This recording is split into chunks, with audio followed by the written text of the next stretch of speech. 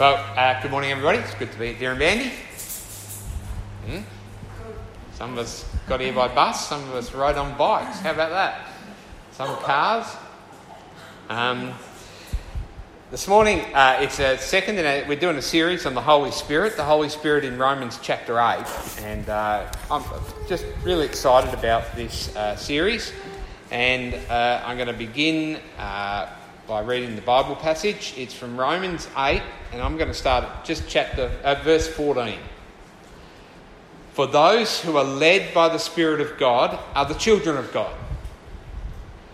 The Spirit you received does not make you slaves so that you live in fear again.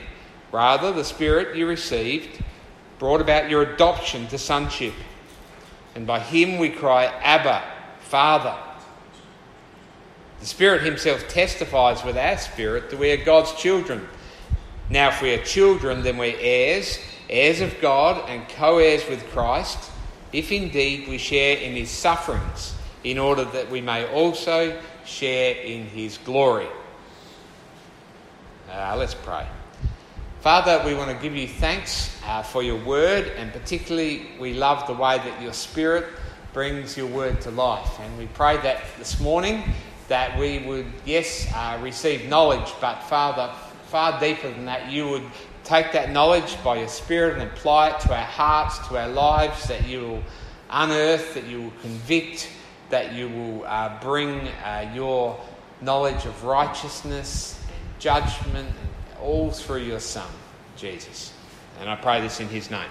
Amen. Last week we looked at the first part of Romans chapter 8, and we saw the work of the Holy Spirit as he brings about salvation and then he maintains salvation. Remember that? He brings your salvation and he maintains it. And that's good news. Because if you're such a person that stuffs up occasionally, and I'm looking around the room and I can see, that fits most of you, then it's good to know that the Holy Spirit keeps bringing us the word of the cross and keeps driving us from sin and drives us to live in the character of God. And then we go on to this great passage, which I think, Romans 8, just it's just so good. But so is the rest of the Bible, that's right. But it's just so good. And this passage tells us about the gift of adoption. We're adopted into a new family, and that this comes as a revelation by the Spirit. Now, I'm hoping that we're going to get this. Did anybody like Cheap Trick, the band? Cheap Trick, you've heard of them? They sung a song back in the 70s. Yeah, I want you to want me. I want you to want me. Yep. I need you to need me. Yep. Sorry about the vocals. I'd love you to love me. He's singing to his girl, yeah? And then he says the things he's going to do to impress her. He's going to shine up his old brown shoes, put on a brand new shirt. I'll get home early from work if you say that you love me. Wow. He's putting it all on, isn't he? Yep. We love that song. Okay. Basically, the writer of this song is needy. Is that what the word is? Needy? Yeah? What does the word needy mean to you? Someone's needy. They're insecure. They're in need of what? There's some sort of emotional fulfillment. I'm talking about emotional fulfillment today. Very manly topic. No, it is a manly topic because men really need it. That somehow there is this thing in us which says, I want to be wanted. I need to be needed. I want you to say, love me. You see the tennis players, right? And they do a good point and everyone is like, yeah. And they go, come on, give me some love. And then the crowd really gets clapping. You've seen that? Yeah, it's like saying, if I said to Jody, say you love me. And she says, I love you. And I go, yeah, that's better. Is that real? Yeah, they weren't really clapping for me. They were thinking more about their popcorn than clapping for the tennis players. But you understand, we need that I'm somebody, I'm loved, I'm valuable, because we're insecure. We live in an age where people have many emotional needs. They have a confused identity, and we do hear a lot about that, confused identity. So, therefore, people need labels to say who they are. I'm a meat eater. Actually, they don't normally say that, but I'm trying to... Yep. That defines me. I am heterosexual.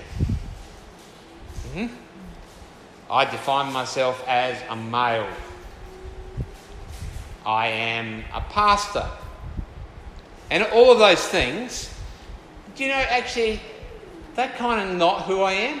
They might be little things, a few random bits of information about me, but it is not my identity to be heterosexual. Do you understand? Otherwise, my needs need to be met by having heterosexual sex. And if I'm not doing that or thinking about that, then my identity's... Do you understand? You know that we put our identity in a whole lot of things. And you know when it's going wrong, when this. If you were to take that thing away, all of a sudden I would feel like a nobody. If I am brilliant in my mind and I lose my ability to think, then I would think I'm a nobody. If I'm brilliant with my body and you take away that ability, and then I would think I'm a nobody. If I'm brilliant with the work that I do, with the farm that I own, with whatever it is, if you were to take that away, and then you would think you're a nobody, you can see your identity's wrapped up in something it shouldn't be. Which means that's the bit about, I need you to need me. If I don't have somebody who needs me, I feel like I'm a nothing. Actually, I need you to need me is idolatry. You're putting yourself in the place of God. God says, I love you. I want you. Yes, I want you. He calls us. He brings us into his family. But he doesn't say, I really need you. Does he? Right.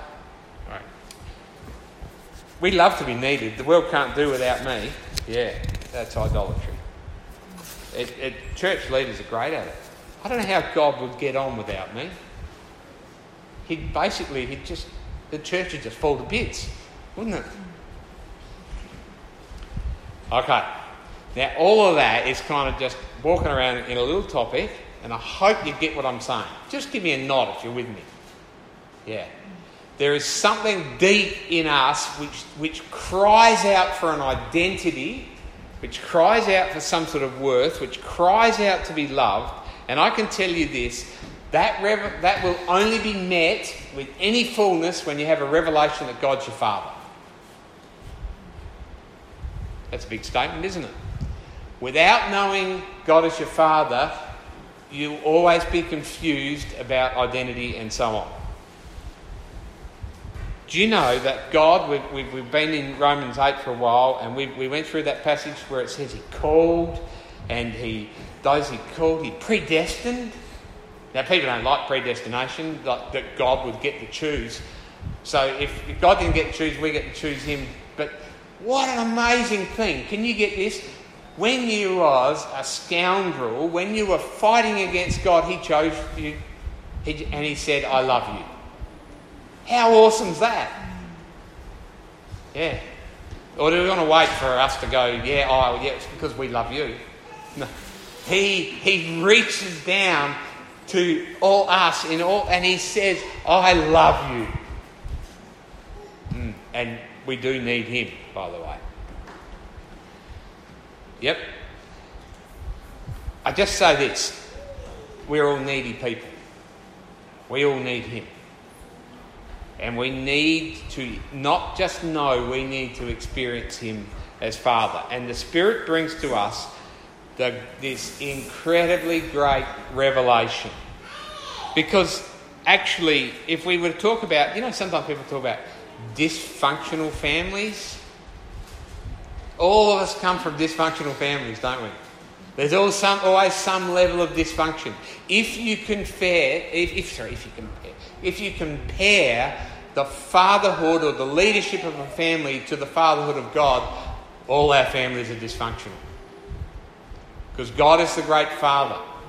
And some things in your family are a little bit like God's fatherhood, but our families are nothing like Him. He is incredible in His fatherhood. It is rich and it is wonderful and life-giving. Okay, with that in mind, what we're going to do is, I've walked around the topic a bit, we're going to go through the Bible passage and then we're going to talk about that for a while again. It's kind of like, a cat that comes in on its mat, it's on the mat and then it walks around in it for a while and then it sits down. So first we're going to go through it, then we're going to walk around it, then we're going to sit down. Okay, Romans 8:15 says this: "For those who are led by the Spirit of God are the children of God. The Spirit you received does not make you slaves, so that you will live in fear again. Rather, the Spirit you received brought about your adoption to sonship." The Spirit destroys our slavery to fear. Now, are we talking about fear of spiders here? No, not really. We actually, you notice that the fear that is dissolved comes about by knowing that we've been adopted into a family. The fear of being familyless. The fear of being alone. That's a great fear, isn't it? The fear of being worthless. Because when you're alone, you've got to question what are you worth? Because there's something about relational glory that God's made that makes us worth something when we're relating to other people, even if it's by text message. Do we have meaning outside of relationships? Our greatest fears, I think, are about relationships, about rejection. And here we see we are adopted into God's family, the Father's family, by the Holy Spirit. And that melts our fears. How great a revelation is that? You are adopted into the Father's family. And it's not just you. There's a church. The Father's family is a church, isn't it? It's corporate, straight away. We are brothers and sisters. Yep. Brought into the Father's family so that our relationships with each other are lived out the way that Jesus lived out. As a son of God, we're brought in to sonship or childrenhood or however you want to describe it. We are brought in to a relationship with one another by the Holy Spirit. And we love each other as Jesus loved us. Well, you go, I don't know if that's my experience of the church. Well, that is the church. That's the church that the Holy Spirit's moving in. And you see, what happens is when we try and live as the family of God without the Holy Spirit, then the church gets a bit, cranky, a bit funny. But when we walk by the Spirit, as we walk by faith, that is, as the Spirit leads us in forgiveness, He unites people, He brings love that we can't do ourselves. You can't love one another without the work of the Holy Spirit. You can't do it. But as God comes into your heart, you can truly love other people in the family of God. And you see, what happens is, when we are insecure, when we are needy, what we start to do is build our own image, to build ourselves into something, that idolatry I spoke of. And then when that comes into the church, we start building some sort of a kingdom or some sort of a theory or some sort of a thing about what it should be of ourselves. But you see, the church is not actually a human community. It is the Father gathering His children through the Son in the power of the Holy Spirit to Himself. So it's an incredible, mysterious community, but it is a miracle. Church is a miracle. And as we live in that, then we don't become those who build our own kingdoms or who say, I need my needs met by the church. Little problem there. And needs are met by God. If my needs need to be met by the church, then they need to be. I'll tell you what my needs are. And if the church is not doing that, then that's not the church. Do you understand? That's the problem with idolatry. It splits us. Whereas you see, God knows what our needs are, and He fulfills them by His Spirit. But the primary need we need to unite us together is God as our Father. When you constantly look to God as our Father and you see what He's done for His Son and the forgiveness, then we can be moulded together and we can forgive one another as He's forgiven us. And we can show grace as He shows grace for us. And we can live all it is to be in the mind of Christ. This is called, what Paul calls, the unity of the Spirit. It's the unity that the Spirit makes, and it is a great blessing. Okay, so we're built into this family, we're called into this family. The church is a wonderful community. Don't bag the church. Okay? Where are we up to? The Spirit you receive does not make you slaves so that you live in fear again. Rather, the Spirit you receive brought about your adoption to sonship, and by Him we cry, Abba, Father. Abba is a word for father, which is still used in some countries in the world. But what is he that use? That's what Jesus called God Abba. It's like a deep cry, a connecting cry to God. It's like I know I've described it before as when a child runs to their dad's arms when they're afraid and cries Abba. Well, they don't cry that, but whatever they cry. But you see the word, it says the Spirit cries out within us. We don't actually even have the ability to cry to God as Father. We would never know it. We would never believe it. Maybe we could have a mental knowledge. You could read a book on it. But we would never know it unless the Holy Spirit within us cries out deeply, Father. Yep. The word cry out there, it didn't just say the Spirit says to us, Father, or the Spirit says within us, Father. It's a cry out, same words used when Jesus cried out on the cross in a loud voice. It might be that, you remember when Jesus is going into Jerusalem and everybody's crying out Hosanna, and the Pharisees say, stop, this is bad news. And Jesus said, if they stop, even the rocks would cry out. And the word cry out means, it's kind of got, say it with some meaning, fellas. Say it with a bit of emotion. Say it with a bit of gusto. Oh, Hosanna. No, it's not that. You see, say it with some conviction, with some emotion. A bit like when a child is hurt and says, I'm really badly hurt, Mummy. That's not how they say it, is it? Mummy, what are we looking at? Hey? It didn't start? Okay. That's not how they cry out. I'm not going to do the cry, Mummy. But there's a bit of emotion in it, yeah? The Spirit cries out in the depths of our being, Father, Abba. My greatest need is you. But along with that cry is, I know you can fulfill my greatest need. I know you can give me what I need. I know you are there. Who are you? You are the one who called me, who predestined me, who justified me, and who glorified me. You are the one I can rely on. This is God, our Father. Gee, I hope you can hear this, because this is the most freeing truth we can ever know. God is our Father. And when we know this, we can live in freedom. And we're not propping up our little towers and our kingdoms and everything else. We are just living.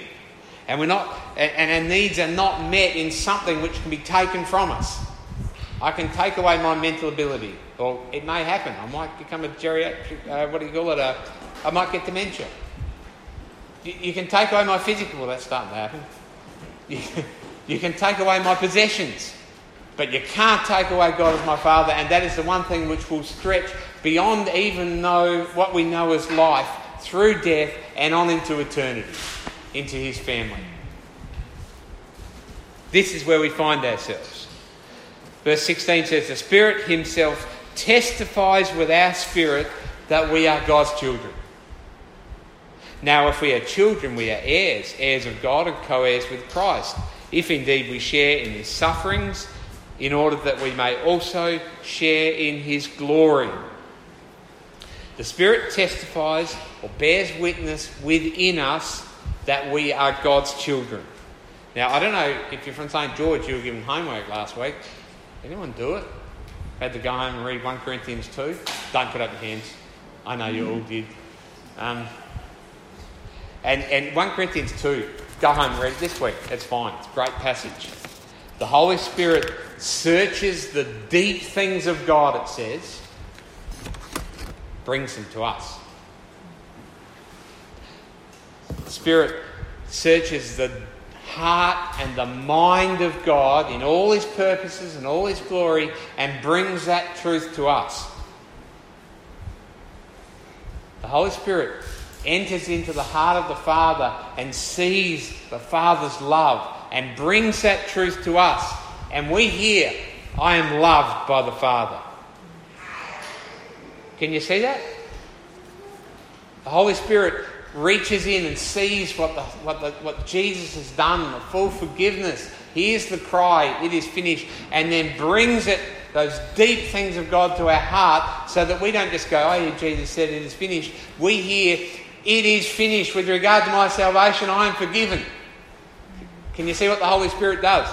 He takes all of the truth of God, he brings it to us, not just so that we know it, so that we know it. Don't get excited about this. This is boring. Okay? This is nothing. Just go off and think about COVID for a while. That'll sort you out. That's something life-giving and eternal. Yeah, right. If you could leave here today, don't think about COVID. It's a distraction. Yeah? What can COVID do when we know the eternal God who holds us in his hands all his days? You know, just know that. And in a minute we're going to talk about, he might even be ruling over stuff. Right, okay. The Holy Spirit puts into our hearts the cry of Abba, Father. If you could leave here today with that cry on your lips, if you could leave here with that deep cry in your heart, you would be full of joy and peace for the rest of your lives. That's pretty good, isn't it? And you wouldn't have this longing and this drive which can never be fulfilled by endless stuff, whatever it is, that promises to find your identity. And your hearts would be melted from hardness to hearts of flesh. And all your fears would be melted by this cry that the Holy Spirit brings us, Abba, Father. And therefore, we are heirs. If we're children, we're heirs, heirs of God, co-heirs with Christ. Heirs to what? Heirs to his character for a start. You start looking like your Father. You start acting like your Father. We are partakers, Peter says, of the divine nature. That's the character of God becomes our character. And we have the mind of Christ. That's what that passage about 1 Corinthians 2 finishes. The mind of Christ. Heirs to the life of God. And we actually rule over this world under him. Under him. And we actually like that. Because he's not just our boss. He's Father. We actually love his rulership over us. And so we're content not to be the top of the pile. Isn't that cool? We're heirs of God. We own God. And we'll inherit his creation as his beloved children. So, now we're just going to walk around a bit. You're all staying awake. This is really good stuff. I've heard people call God Daddy. It's a bit weird, I reckon. It's one little aspect of fatherhood, isn't it? But it lacks something. What's God's fatherhood really like? Well, I want to take three aspects. Number one, he's the creator. Sorry for those at Bible study the other night. We went through this. He's the creator. Secondly, he's the king. And thirdly, he's father. Now, they're separate things, but they're all together, of course. They're all one. Okay. As the creator, he made everything. Yep. And by definition, if he made you, your purpose and meaning must flow from him. It can't come from anywhere else, can it? I used this example the other night. If I made a lawnmower, because I'm pretty smart, and I got 4 wheels and put them together, made an axle, put a motor on top, put some blades underneath, and I said, and away you go, started first time. That's because I made it. A good lawnmower. I made this lawnmower, and then Heather came along and she says, I'm going to use that for a boat. And she launches it at the boat ramp. Thanks, Heather. It's actually not what it's made for. It's probably not going to be a very good boat. Okay. That's basic. That's stupid, right? If your definition comes from God the Father as to who you are, then you don't get to define who you are. You are defined by him. That's basic stuff. Because he is the creator, we are creatures. Yep. And we can only understand ourselves, but you see, really to see our creaturehood, we've got to see it, and this is just quick, we've got to understand who we are, we've got to see God created Adam and Eve. We've got to see the fall. We've got to see what sin looked like. We've got to see the redemption that Jesus brought. And then we've got to see the new creation where it's all sorted out. Because it's in that big scheme that we actually get who we are. Because it's in that big scheme that we get who God is. And then we get his purpose for all of creation. But that's another story. Number 2, he's the king. What does the king do? He rules. What over? Everything. What, everything? Yeah, everything. What does God rule over? Everything. Yep. What does that famous theologian Colin Buchanan say? God never says oops. Now, that's hard for us to understand, actually. He is actively ruling over every part of your life, and he is holding this universe together. So he is the creator, he is the king, and he is father. So it's not just he is ruling over stuff scientifically, he is ruling over stuff as father. It's not just that he's created stuff and set it going, he's doing this as father. He is fathering. His plan and his power are used in pure love for his children to be in a relationship of life-giving warmth and love with him. And we long to be fathered. We long for a father. If we are going to know our value, if we're going to know our purpose, it is a relational value. It's not just functional. Okay? You're not machines, you're not robots just put to work. You are children. Okay? You can't know fatherhood without sonship, without knowing Jesus the Son. Because it's from him that we know what it is to be children. And we can't know it without the Spirit. We can't know anything without the Spirit. So we receive the Holy Spirit who introduces us to Jesus, the Saviour, and that's often the opening point of Christianity. The Holy Spirit reveals to us that Jesus is our Saviour. That's where we become a Christian. He died to save us. And then we get to know him, and he is the Son, and then we're called these brothers and sisters, and then we realise we're adopted into a family, and we hear these words that the Father says to Jesus, "This is my Son in whom I delight." And we long to hear those words of ourselves.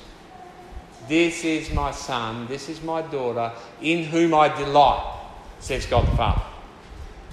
Now, I know we've known a lot of people over the years, and some, I don't want to tell any individual stories, but children who long to hear this word from their parents, "I'm proud of you." You know some, and that's not really the same actually, because sometimes what is meant by that is, "I'm proud of what you've done."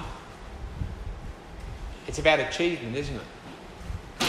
But you see, at his baptism, before Jesus had really done any of his work of ministry, he hears these words, "You are my dear Son in whom I delight." Not based... now, if we could understand this, we can hear that from God. This is my son, this is my daughter in whom I delight, not based on the things you've done. Not based on your achievements or reaching the level or being personally holy, but based on the work of Christ, the Son, who we're drawn into. Based on his work. Can you get that? We don't need to hear the words, "I'm proud of you." How about the word, "I delight in you"? In you I'm well pleased. So the revelation of the Spirit shows us the sonship of Jesus, and draws us into that, and we can hear that for ourselves. Don't hear that as knowledge. Hear that. Can you believe it? God the Father says, "Here is my dear son, daughter, whom I delight in," because of Jesus. How about that? And then, and Jesus himself, it says in Hebrews 2:13, "Here I am, and the children God has given me." The children, us, the family, brought along with Jesus, introduced to the Father. And there's no greater gift, I'm going to say it again, I've said it a number of times today, than to know God as your Father. We'd say Jesus is the way, the truth and the life, the only way to God. Yeah, that's not what the verse says. Do you know what the verse says? "I am the way, the truth and the life. No one comes to the Father except through me." We don't just got a God. That's good English. We have got a Father. And Jesus introduces us to the Father. He's the way to the Father. The Holy Spirit reveals that. He takes the deep truth of God. And the Holy Spirit's called the Spirit of the Father. And the Holy Spirit's called the Spirit of the Son. Galatians 4:6 says, "Because you are his sons, God sent the Spirit of his Son into our hearts, the Spirit who calls out Abba Father." Same as what we've just heard there, but God sent the Spirit. Because you see, this was the plan of the Father from the beginning. So I started by saying the first thing that the Spirit comes to you, Jesus the Saviour. Well, that was the Father's plan. And you finish up by knowing his Father, because there's only one God. 3 persons, and he only has one will, and his will is wonderful.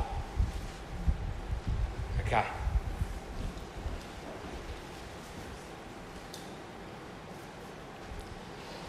Spirit does all this. Not all people are God's children. Do you know that? Actually, it'd be nice to say all people are children of God, but we are born again into a family from not being in a family. Okay? But it's good to know that God has planned for rebellious, sinful humans through the work of the Spirit to be redeemed and glorified and become children of God. I'll say it again. Those he predestined, he called. And those he called, he justified. And those he justified, he also glorified. Now, you might get worried about that and think, but what about... It's like, no, understand, he's the God of grace. He's the God who's on about calling people into his family. Okay, how am I going? You still staying awake? It's a big topic. Okay, I'm glad I only did 3 verses. I just want to say this. All of us come from, I said, various dysfunctions, often Christian words, now they use this word brokenness. It's like, I'm a bit busted. There's something wrong. We need healing, and the healing that comes from knowing God as Father is a wonderful thing. Because you see, our brokenness means there's a fracturedness, a confusion, a frustration, and a total inability to get things right or to bring things back to right. And the Spirit brings us divine fatherhood as a revelation, and this revelation brings healing, anger and bitterness and deep pain and regrets and darkness of spirit and unforgiveness for abuse and real things that have gone wrong.